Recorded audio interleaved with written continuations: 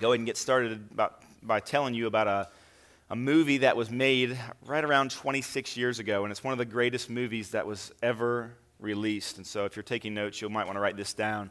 It's called The Sandlot.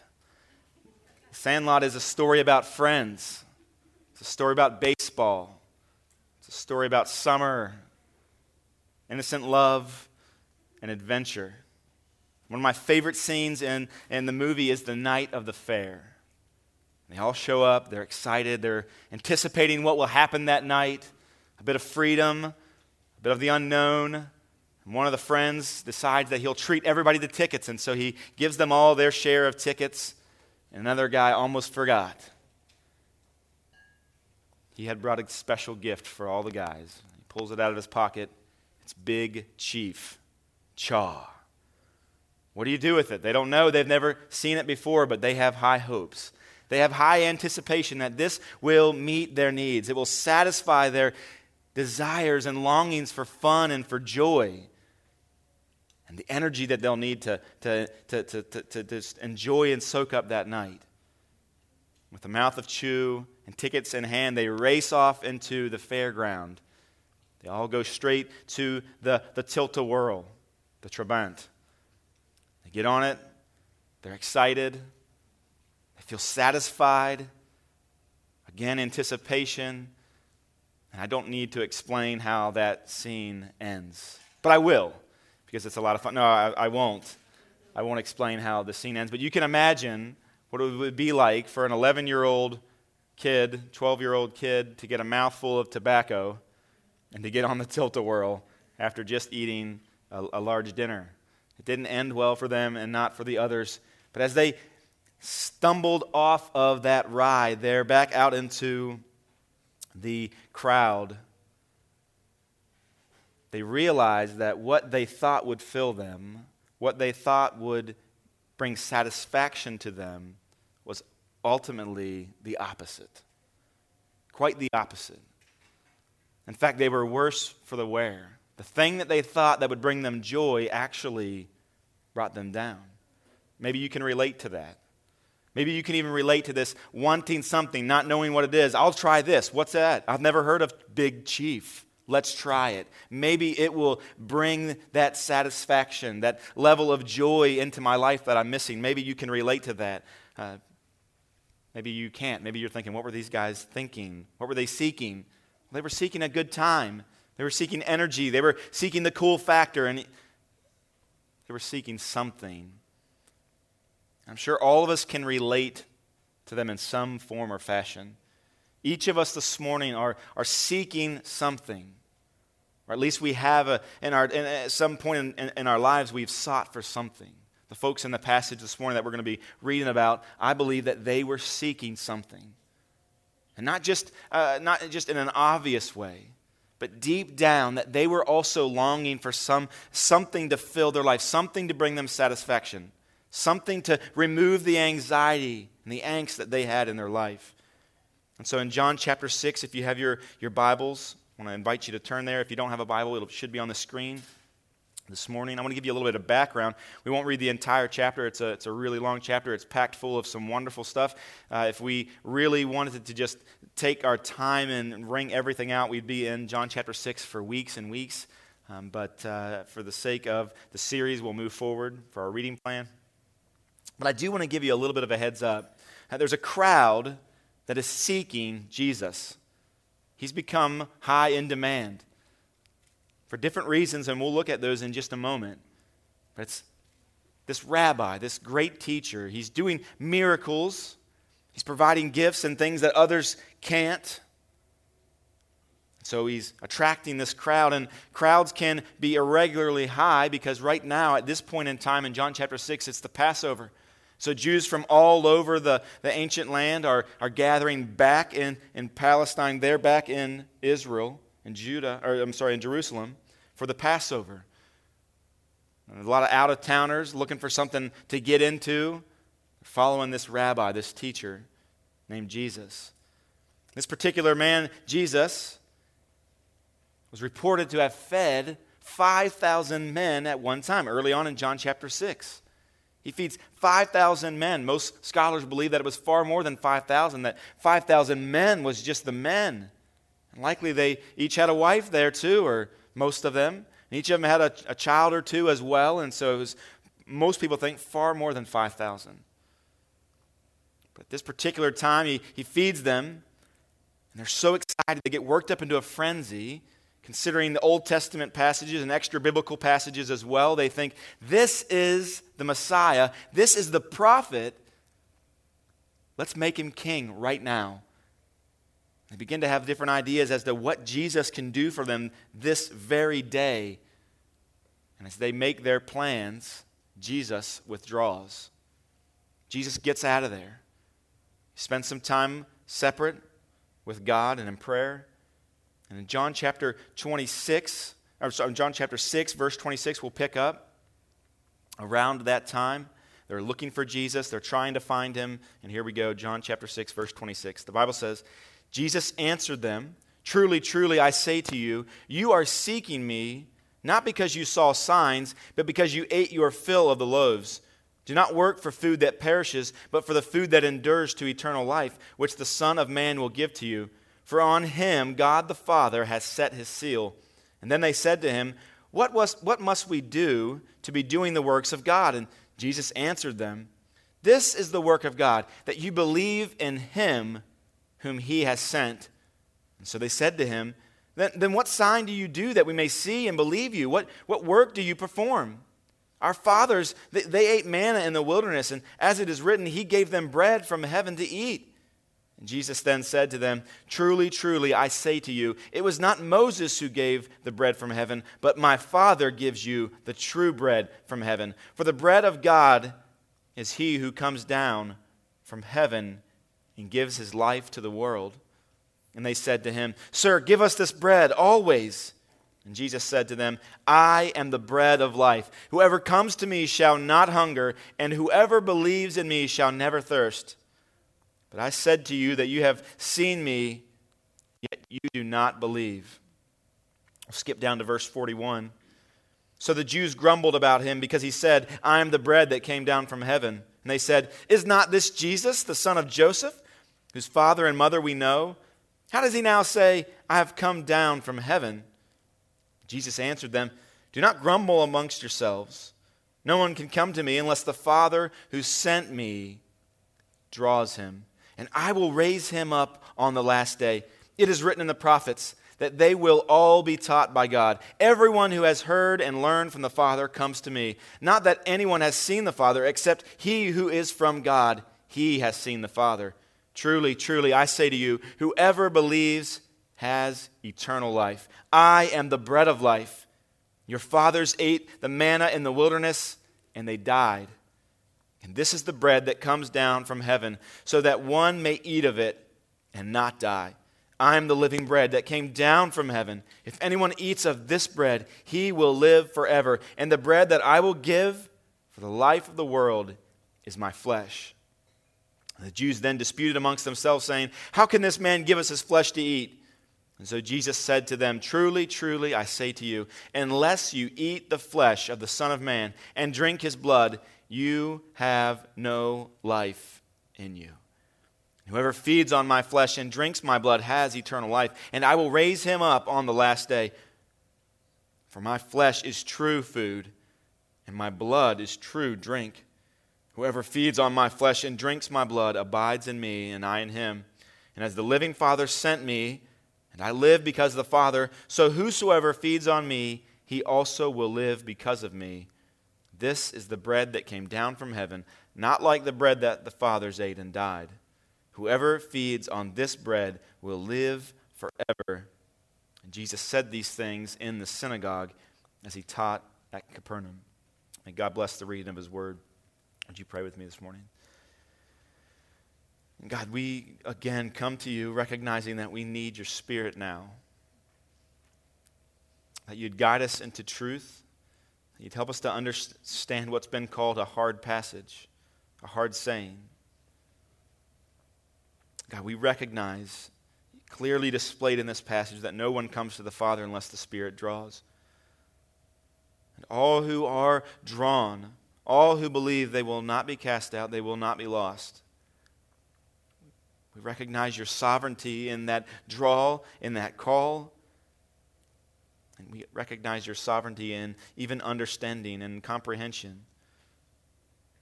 So we call out to you, we confess our dependence on you, and again, we ask that you would satisfy us this morning through the bread from heaven. We ask these things in the name of Jesus. Amen.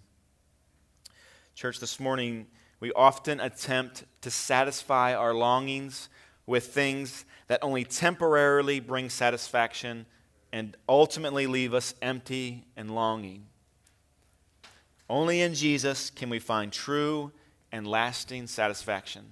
That's a fact.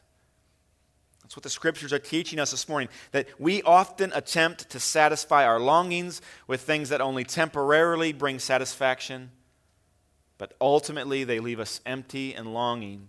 Only in Jesus can we find true and lasting satisfaction. I believe that the Scriptures, as we walk through quickly this morning, that we'll see that lifted up out of the text. Now, where we start, we'll end. As we walk through the passage this morning, we'll kind of take two stops, and those we'll have several stops along the way, but the first is this. We'll investigate the idea that the crowd was seeking. The crowd that seeks. The second stop that we'll make is the bread that satisfies. So the crowd that seeks and the bread that satisfies. First, let's look at the crowd that seeks. Satisfaction is the fulfillment of a need or want, the quality or state of being content, or so the dictionary tells me. It's the state of being content. Is it ever elusive? It doesn't matter how old you are this morning, how long you've been even in Hagerstown, how long you've been on your own, whatever it is, you've experienced this. The elusiveness of satisfaction. Anxiety is on the rise, and there's a growing sense of unfulfillment around the world. People are asking questions like, is there more to life? Maybe even you find yourself asking that. As the weeks end, week after week, you ask yourself, is there more to life? You even say, am I enough? Am I living up? Am I fulfilled? Am I satisfied? We look outside of ourselves for answers. And then we even eventually come back and turn inward. Is the answer to the longing of satisfaction, is it found within myself? We ask ourselves like this, am I enough? In the age of social media, we're plagued with just these types of questions of comparison. How do you stack up against these people or against this person, this family against your family? There's all this comparison, and the question is asked often, am I tall enough? Am I short enough? Am I skinny enough? Am I pretty enough? Am I rich enough? Am I successful enough? Am I strong enough? Is my sexual orientation enough? Is my political affiliation, is it enough? We ask these questions, and the answers that we receive are a bit conflicted. Depending on who we're talking to, depending on who we're asking, we will get a different answer. Friends and family often will affirm and give us the answer, yes, you are enough. Yes, you're everything that you need. Everything that you would ever want, it's right there. You've got it. But then oftentimes when we go to social media and culture at large, we're told something quite different. Even as we investigate in our minds and we spend time alone, our minds tell us that we're not enough as well. And I'm here to tell you this morning that the truth is that you are not enough. You're not enough. You don't measure up. You never will. We never will on our own, in and of ourselves, be able to be satisfied with the way that we look or the situation that we find ourselves. No, not in and of ourselves. And right at the onset here, at the beginning really, I want to make it clear to you that the Bible says that, but then also says this, that we are complete in Christ. And that we truly can be satisfied. I don't want to leave that hopelessness hanging out there too long. That in Christ we can experience satisfaction. And not just a temporary satisfaction, but an eternal and a steady satisfaction. Recently, I was speaking with a lady, and I felt the need to share the gospel with her, and so I did. I wanted to confess to her that I, in and of myself, came to the point where I realized that I was broken. I was broken, and I needed something outside of myself, and I told her my testimony that I had found hope in my life through Jesus Christ and the work that He did on my behalf at the cross.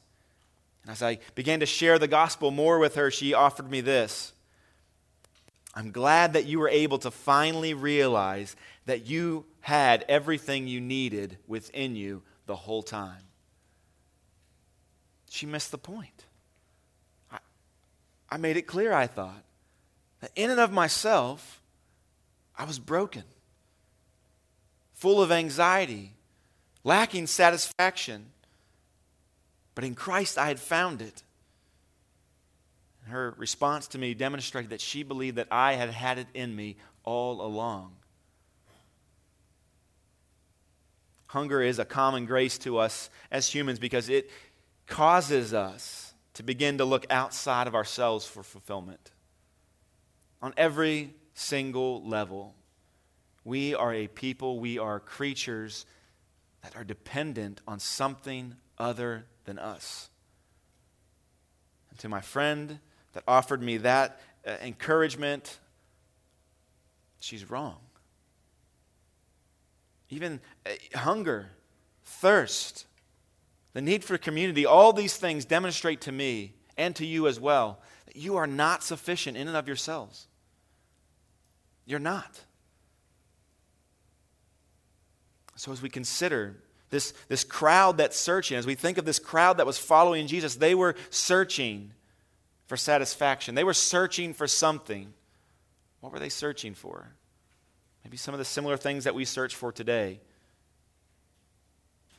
Maybe they, like you, are also searching for satisfaction. They come to the end and then realize that they in and of themselves are not enough. Maybe that's one of the things that made Jesus so attractive. He seemed like a man that had it together. He seemed like a man who knew what was going on. He spoke with authority. He seemed like he was somebody that you could actually lean on. Maybe that's why he was so attractive to so many in this crowd. But ultimately, you will come to the conclusion that you are not enough. As you finish looking inside of yourself, you begin to look outside. Discouraged, frustrated, you begin to look around and you say, all I ever wanted was Prince Charming. Is that too much to ask? Right? That's all I ever wanted. I know I'm not perfect, but I need somebody outside of me that I can lean on, that they can be my rock. Is it too much to ask? The single guy, he's saying, all I want to be is married. That's all I want. I'll be satisfied if I had Prince Charming. I'd be satisfied if I was married. And we know how that works. Those who are married. Just kidding. But when you are married, then as a couple, you say, well, all we want is to have children. All we want is to get a house with 2 cars and a dog. This is what we want. It's all we want. And then we get that and we're satisfied for a moment, but it's fleeting. Like grains of sand through your hand, they slip away. The satisfaction that was so palpable that you could see and hold on to is now vanished. It's gone.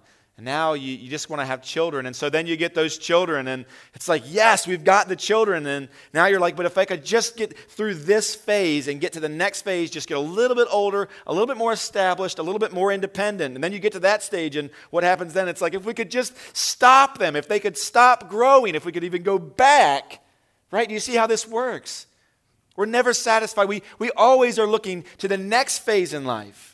We're always looking for what these people, these relationships can bring into our lives. And when we get to that very place, thinking we'll be satisfied, we're not. So on the inside, in and of ourselves, are we enough? Can we experience satisfaction dependent on ourselves? No, we cannot. We cannot. As we look outside of ourselves, at our spouses, at our children, at our neighbors, at our politicians, whoever it is, we look around and we come to the same conclusion that they are not enough as well. They're not enough as well. If you think about it, we've had some good neighbors, but for the most part, our neighbors don't measure up. We've had some good politicians, but for the most part, they don't measure up as well. We've had some good bosses, but even they had flaws, and they don't measure up as well. There never is going to be a teacher, a parent, a child, a coworker that will truly measure up and bring satisfaction. Why? Because they, like you, though they may appear strong, that they may desire strength, that they may desire independence, they don't have it either. They're broken people as well. So this crowd, they're frustrated with themselves likely. They're frustrated with those around them, recognizing that they can't bring satisfaction to them as well. And so there they are with Jesus, looking to Jesus saying, is he enough? I'm not enough. My friends and family aren't enough. Is Jesus enough? And so from the passage this morning in verse 26, we see that there's a few different views or requests being made of Jesus. Look at verse 26. Jesus answered them, truly, truly, I say to you, you are seeking me not because you saw signs, but because you ate your fill of the loaves. There was a group there that were saying to Jesus, feed me. Feed me. They're asking of Jesus. They're following Jesus. A long crowd, hunting him down, a large crowd. And they're saying to him, what can you give me? What can you give me, Jesus?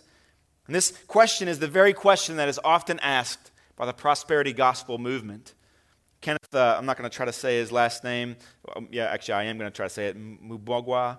He offers this definition of the prosperity gospel. He says this. It's a gospel claiming freedom, and gospel is in quotes, claiming freedom from sickness, poverty, and all suffering on the basis of Christ's death on the cross.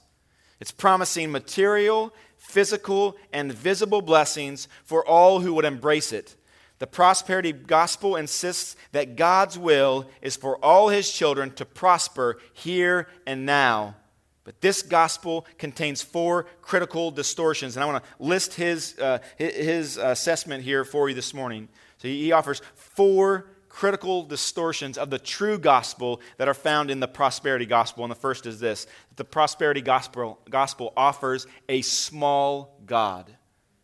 The prosperity gospel offers a small God.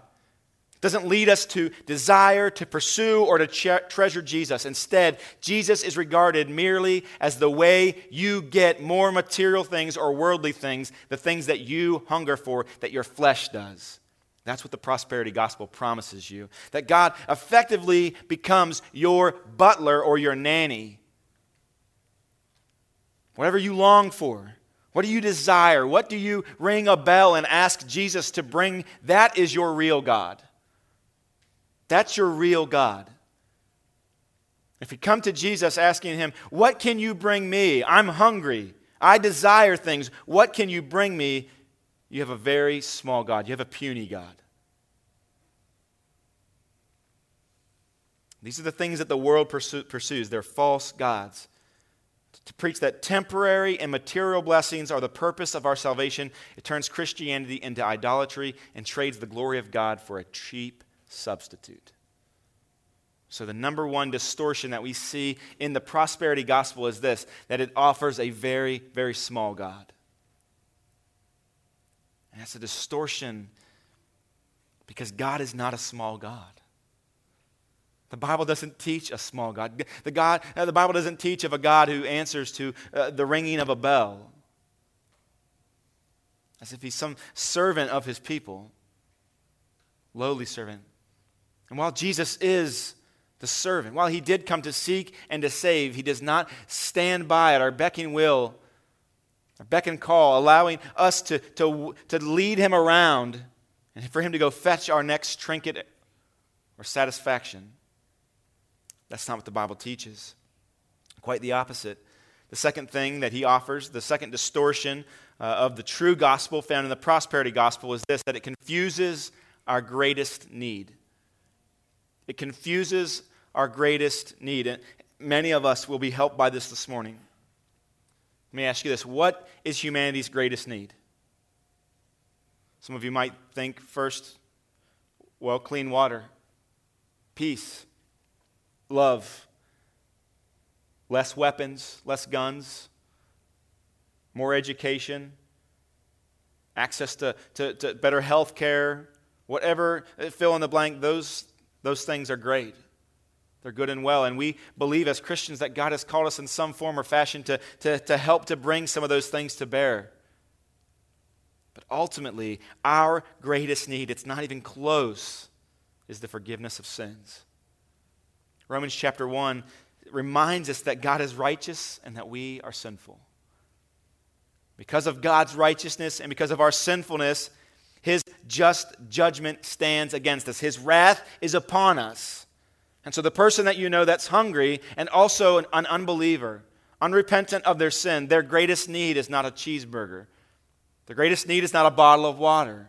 Their greatest need is not health care. Their greatest need is to be forgiven of their sins, is to be brought to the place where they would repent of their sins and turn to Christ with full dependence on Him. God is angry, and His wrath burns against those who are His enemies.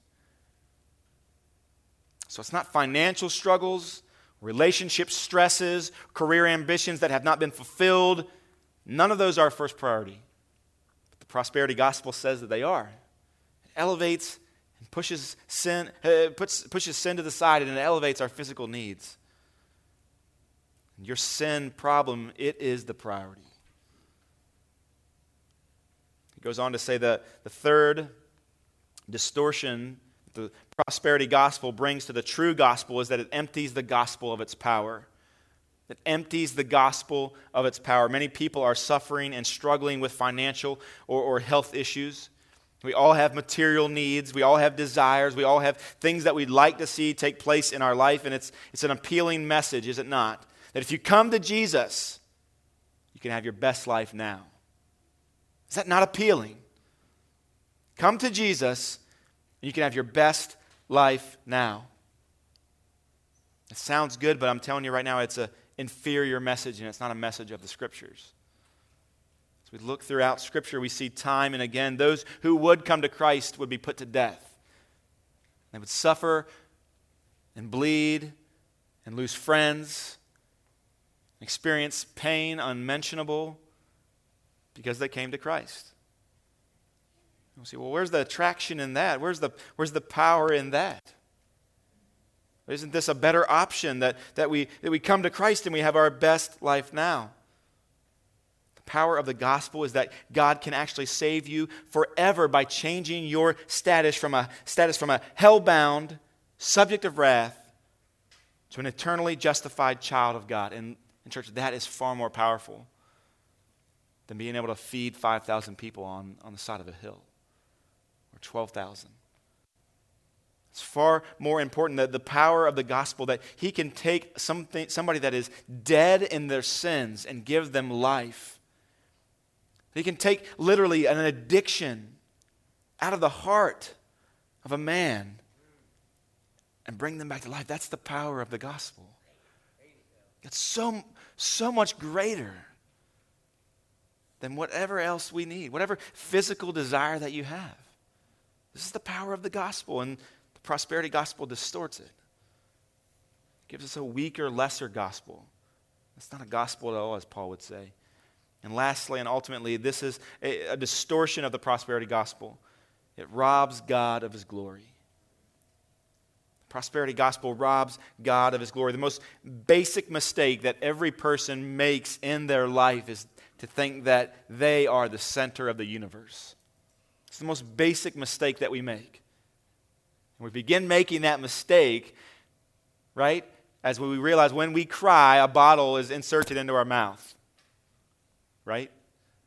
And that when we come into a room, when we wake up, everybody smiles and everybody looks at us, and we begin to be trained that this world really does revolve around us, right? And for a short time, it is really cute to treat our children that way. But then at the end of the day, we call it being spoiled. But really, what's happening is we've trained our children that the world revolves around them. They believe this lie, and then their entire lives are reprogrammed into thinking that everything is about them. That God is their butler. Their brothers and sisters are there to serve them. Everybody in life is there to bring peace and satisfaction to them, as if they're King Julian off of Madagascar. The truth of the matter is, God is the center of the universe. And His gravity, His weight, brings everything in subjection to Him. It's foolishness for us to think anything different. His glory includes His infinite attributes of holiness, righteousness, love, justice, grace, mercy, purity, beauty, power, and wisdom. And the glad duty that comes with being alive in this world is that God created you for His glory, to bring glory to Him. That's why you were made. John Piper says it this way: God is most glorified in us when we are most satisfied in Him. When we are most satisfied in Him, we bring God the most glory. The prosperity gospel is a false gospel that is sending millions to hell. They see God as a butler, sin as a bad habit, wealth as God's chief blessing, and themselves as their point of existence. And it allows man to sit on the throne, and it often doesn't last long. Because even as I describe it, it might sound pleasant for a short time, but that's the point. It never brings lasting satisfaction. There's always something else that we need. There's always something else that we want. There's always something else that we don't have. The heart of man is never, never satisfied. One of the dangers in the prosperity gospel is we say things like this: I read, I prayed, I attended church, and she still left me. He still died. I still lost my job. And we come to the conclusion, therefore, that religion doesn't work, that Jesus doesn't work. And that's the danger as Christians in the U.S. export the prosperity gospel all around the world. Those who were lost and living in darkness are even far more lost as they've tasted and seen the gospel and come to the conclusion that it doesn't work. God never promised that He would meet those types of needs, that He would be there to give us BMWs and new cars and meet all of the little whims and be our butler. He never promised that. He promises something far greater than that, far more beautiful than that. Verse 27, Jesus tells the people, don't work for food that spoils, that perishes, that goes away, that doesn't last. He's rebuking them for their materialistic notions of the kingdom. He's rebuking them for this prosperity gospel. Stop seeking the things that perish, that go away. There's something better. There's something that actually satisfies. There's a crowd that looks to Jesus and demands for Him to feed them. There's a crowd that looks to Jesus, though, and demands to be entertained. And maybe that's you this morning. Maybe you're not sucked into the prosperity gospel, believing that God's going to meet every single need that you want and give you every single desire that your little heart has. Maybe you're stuck in this entertain me phase. They ask of Jesus, what can you show me? What kind of signs do you have? Impress me. Jesus does use signs, but they miss the point of the signs. We'll talk about that in just a moment. But they're there just to see the magic trick. Many of them are. Many of them are there just to be entertained. So they come to Jesus and they say, hey, what's on? What's new? Nothing's on. I'll watch Jesus until something better comes on. It seems like it's just a rerun. It's just Jesus saying that I'm supposed to believe in Him and to lay my life down and repent of my sin. And that's not that exciting. But I'll watch it until something better comes on. Right? A young girl was walking through a parking lot with her parents, and she spotted a car in the parking lot with many other cars around it. That it was a particular car that her and her family had always dreamed, especially her and her father. They'd always talked about that car. They loved it. It was iconic. They've always wanted one. And they go up to it, and the daughter's just in love with this car. And the dad says to her, "Hey," he looks around and he says, "Why don't you get in it? Just open the door and sit down in the seat." The girl's like, "What? Dad would never do this? Why would he tell me to do this?" And she doesn't want to do it, but she does, and she doesn't. And she ends up opening the door. She sits down in the car. The dad sneaks around to the other side, and he opens the door too, and he sits in, and they begin to look. And she's nervous. She's about to cry. She doesn't know what. She's looking around. Is a cop going to catch us? Are we going to go to jail? And the dad says, "Hey, check this out." He pulls a key out of his pocket, and he gives the key to her, and he says, "Hey, why don't you start it up?" She panics. "How did you get a key? Why do you have that key to this car? If we start this car up, we'll go to jail." She's freaking out. She's excited. Many of you already have seen it as the father. How could the father have the key in his pocket? How could he do this magic trick? You see, she missed the whole point of the sign. What was the father saying when he pulls the key out of his pocket and gives it to her? He's saying this, it's our car, honey. It's our car. We've always wanted it, and now we have it. Right? She missed the whole point. It began at the end to be clued into the reality that her father had purchased this car. You see, this crowd on the side of the hill, as they see Jesus do this magic trick, as it were, and feed all of these people in a manner, in a fashion that would have been impossible. Even it would have been almost impossible if you had got a caterer to do it. After this miracle is taking place, they don't even see the point. They don't see the significance. They're just stuck on the entertainment. This guy can pull rabbits out of a hat.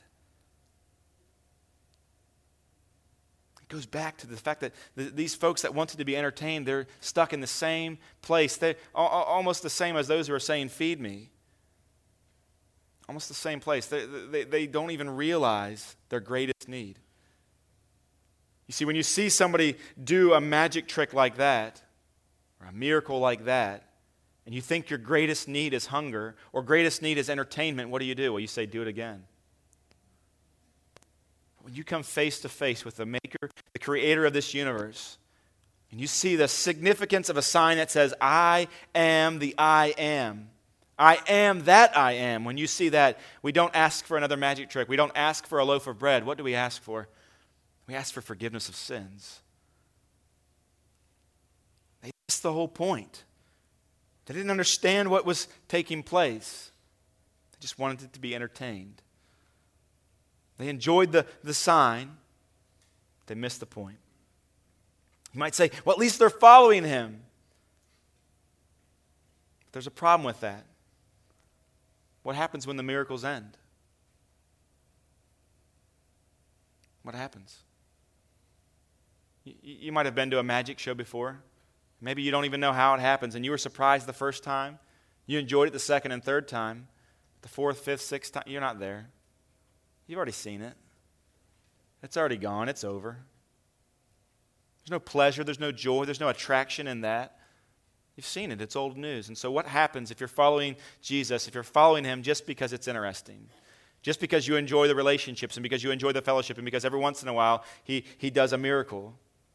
If that's the reason why you're following Jesus, it won't last long. It won't last long.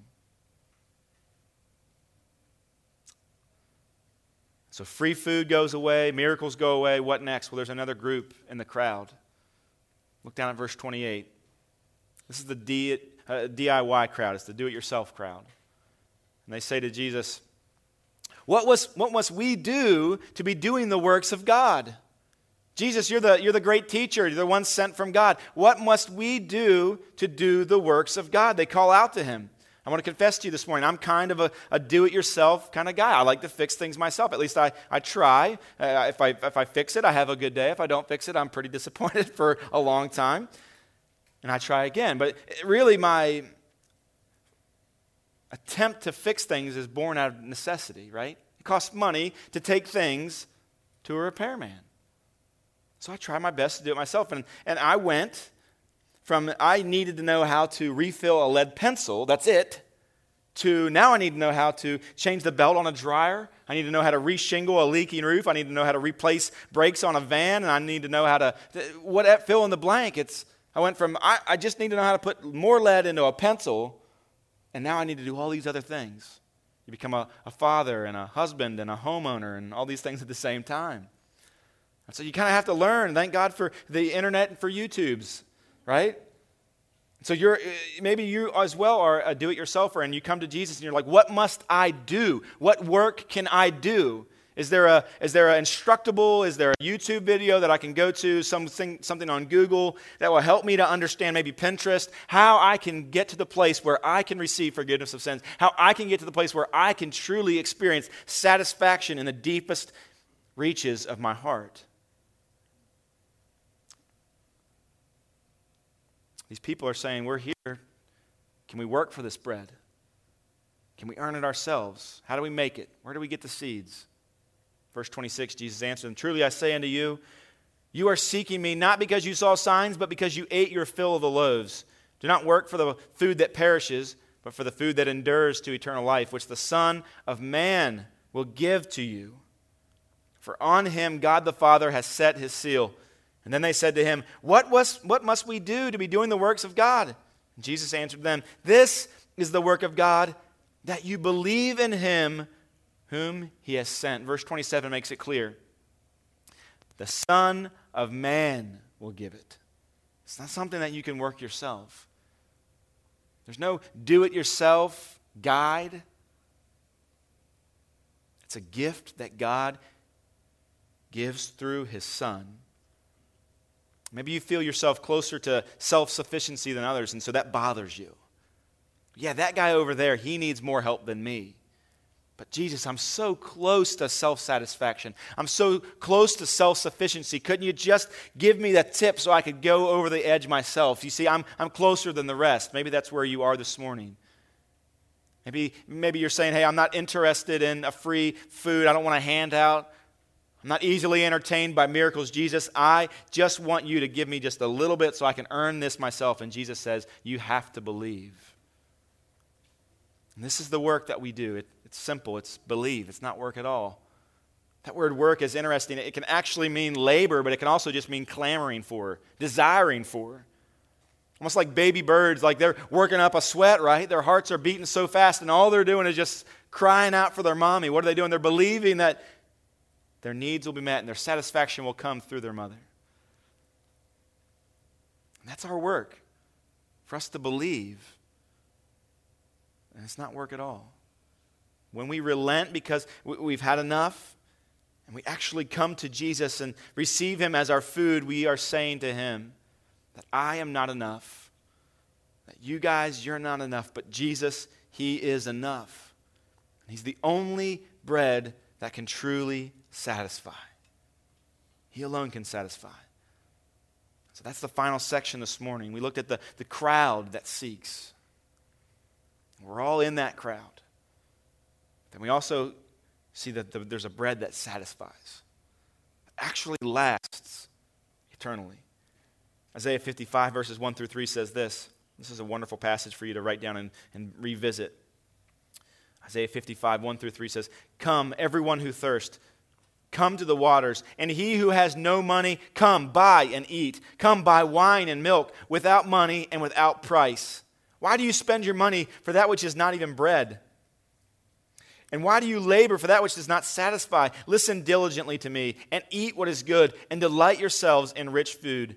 Incline your ear and come to me. Hear that your soul may live, and I will make with you an everlasting covenant, my steadfast, sure love for David." What a beautiful passage. Come, buy bread. You don't have money? You don't need it. Come and have good food. Why are you spending the money that you do have on something that doesn't fulfill, that doesn't satisfy? Jesus is saying here, in the Old Testament even, about the covenant, that he too will meet our thirst, that he too will meet our needs. So why do we look to ourselves? Why do we look to others and even to our work to find satisfaction? We know that these things leave us empty, and they leave us broken. Like squints stumbling off the tilt-a-whirl after the ride, we're worse for the wear. We didn't find satisfaction. But in Christ, we truly can find lasting, eternal satisfaction. We clamor for physical needs to be met, for relationships to be restored and even created. And we even desire that the moral laws be kept in our hearts, but these desires,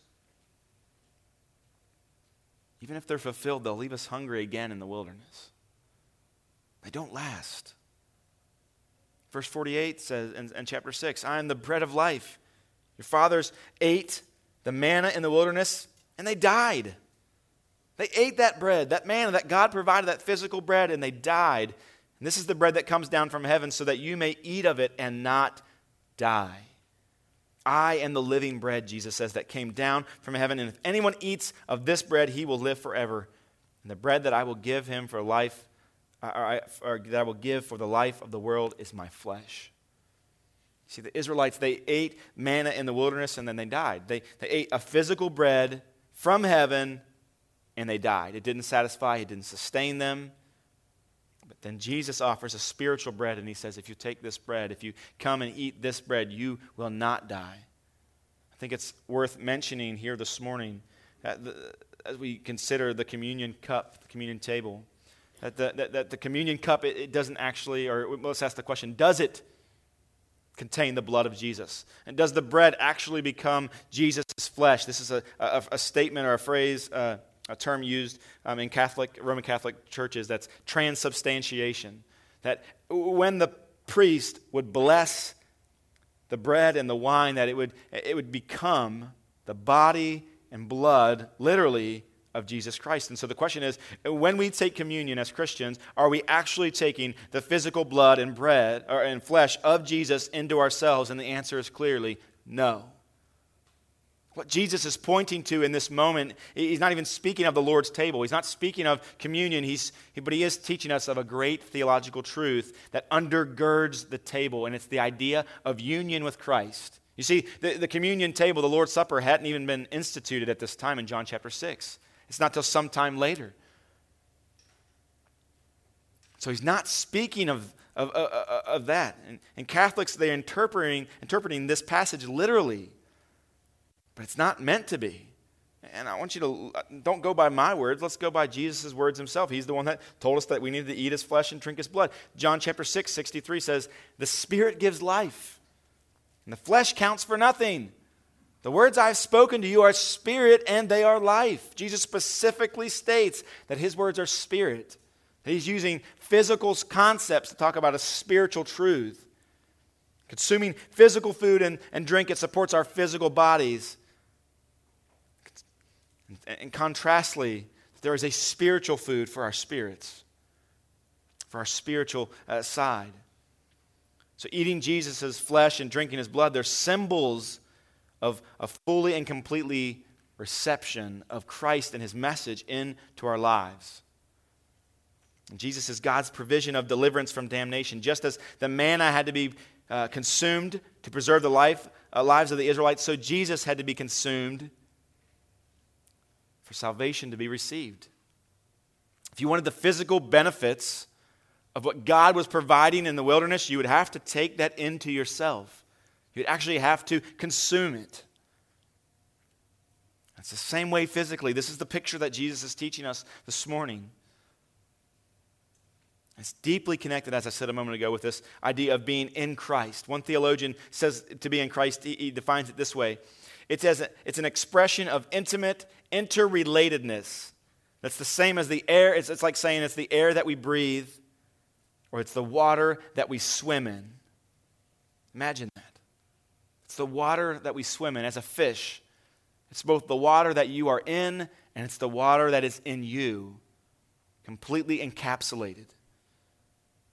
This is again and again, this idea of being in Christ is used to speak of the Christian 8 times in the book of Galatians, 34 times in the book of Ephesians, 18 times in the book of Colossians. This idea of being in Christ, Christ being in you. This picture here of being in Christ answers the question of how. How does God save? How does God forgive? How does God give life? How does God bring those back from the dead? How does God move? How does he heal? He does all of those things in Christ. It also answers the question about where. Where are the sons and daughters of God? Where are his saints? Well, they're in Christ. They're like that fish swimming in the water. The water is in them, and they are in the water.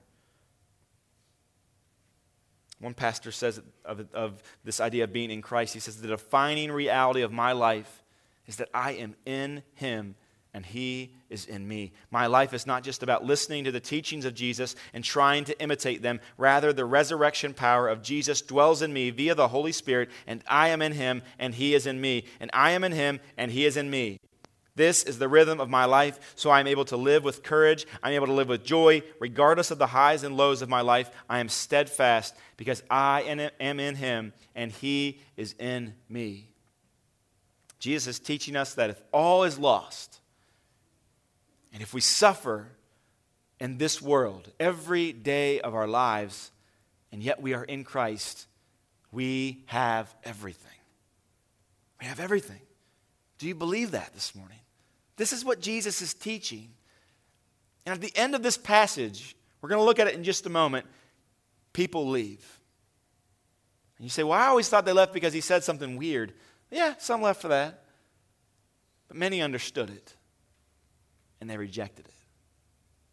Many said, no, we're just here for a snack. We're just hungry, literally. We're just physically hungry. If you're not going to meet that need, we're out. And some said, we were just bored.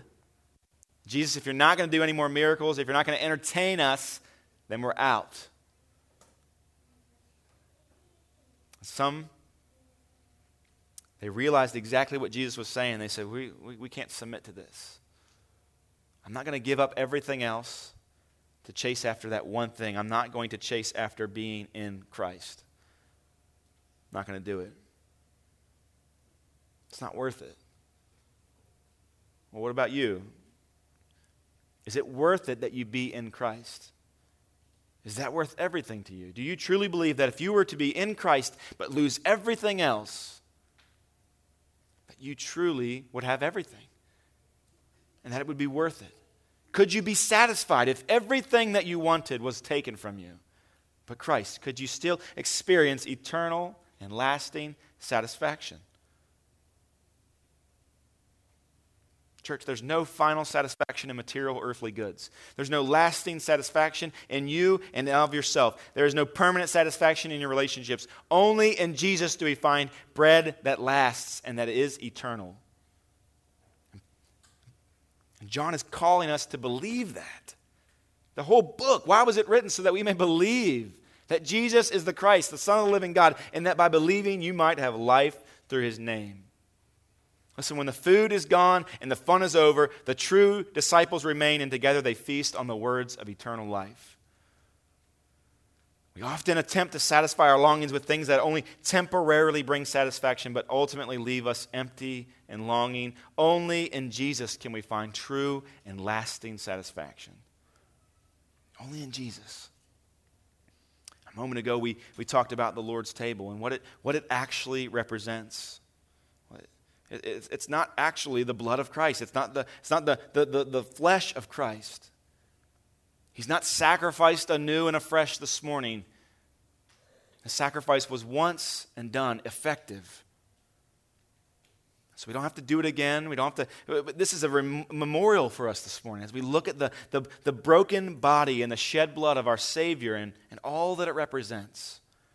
And it's a picture that when we take that juice, and when we take that bread into ourselves, that we're nourished by it. And that Christ is in us, and that we are in Christ. If you're a believer this morning, I want to invite you to participate. You don't have to be a member of Hagerstown Church to take part in the communion with us. But you do have to be a believer. You do have to be in Christ. And so let me say this. If you're not a believer in Christ, if you've not repented of your sin, if you've not turned from your sins and placed your faith in Jesus Christ, his work on the cross, then abstain. There's nothing for you to gain here. There's no pleasure or satisfaction that you can receive in this table, at this table, if you're not a Christian, if you're not a believer. These elements will not save you. They're not the body and blood of Christ, nor will they ever be. It won't make you right before God. It's just a symbol. I don't say it's just a symbol as to demean it, but that's all it is. It points to a substance. It signifies something far greater that is a reality that we know in part now, and one day we will know face to face clear as we see each other. So in the space between that, when we look forward, we celebrate what's behind us and what's in front of us with this meal. We take communion together. We're physically taking that symbol into ourselves, and we're nourished spiritually by it. Christians, when you take the bread and when you drink the cup, consider that Christ's body was broken and his blood was shed, that he paid the price for your sins. And this table is the symbol of him having taken all the wrath that we deserved. Everything that was against us, he took it all in himself. And the only thing that he left, the thing that he replaced it with, was the affection, the love, and the grace that comes from the Father. So I want to close right here. Are you thirsty? Are you empty? Come and drink these living waters. Are you tired, broken, peace unspoken? Rest beside these living waters. Christ is calling. Find refreshing at the cross of living waters. Lay your life down, all the old gone. Rise up in these living waters. Love, forgiveness. Vast and boundless, Christ, He is our living waters. And these living waters, they truly satisfy. Would you pray with me? Father, we bow our heads this morning as we remember that Christ bowed His head for us and that He gave up His Spirit. In reverence and respect and awe and adoration of the work of Christ, we pray. And Christ, your words and your cross, they remind us of the heinousness of our sin and the true debt that you paid. Spirit, this morning we pray that you would fill us. And that as we worship you in this moment, that we would bring you true honor, that the triune God would bring us comfort to each soul here this morning. Spirit, that you would draw those who are far from you this morning. God, those who are prideful, we pray that you'd crush them. Those who are broken, we pray that you'd lift them up and repair. And we pray these things in the name of Jesus.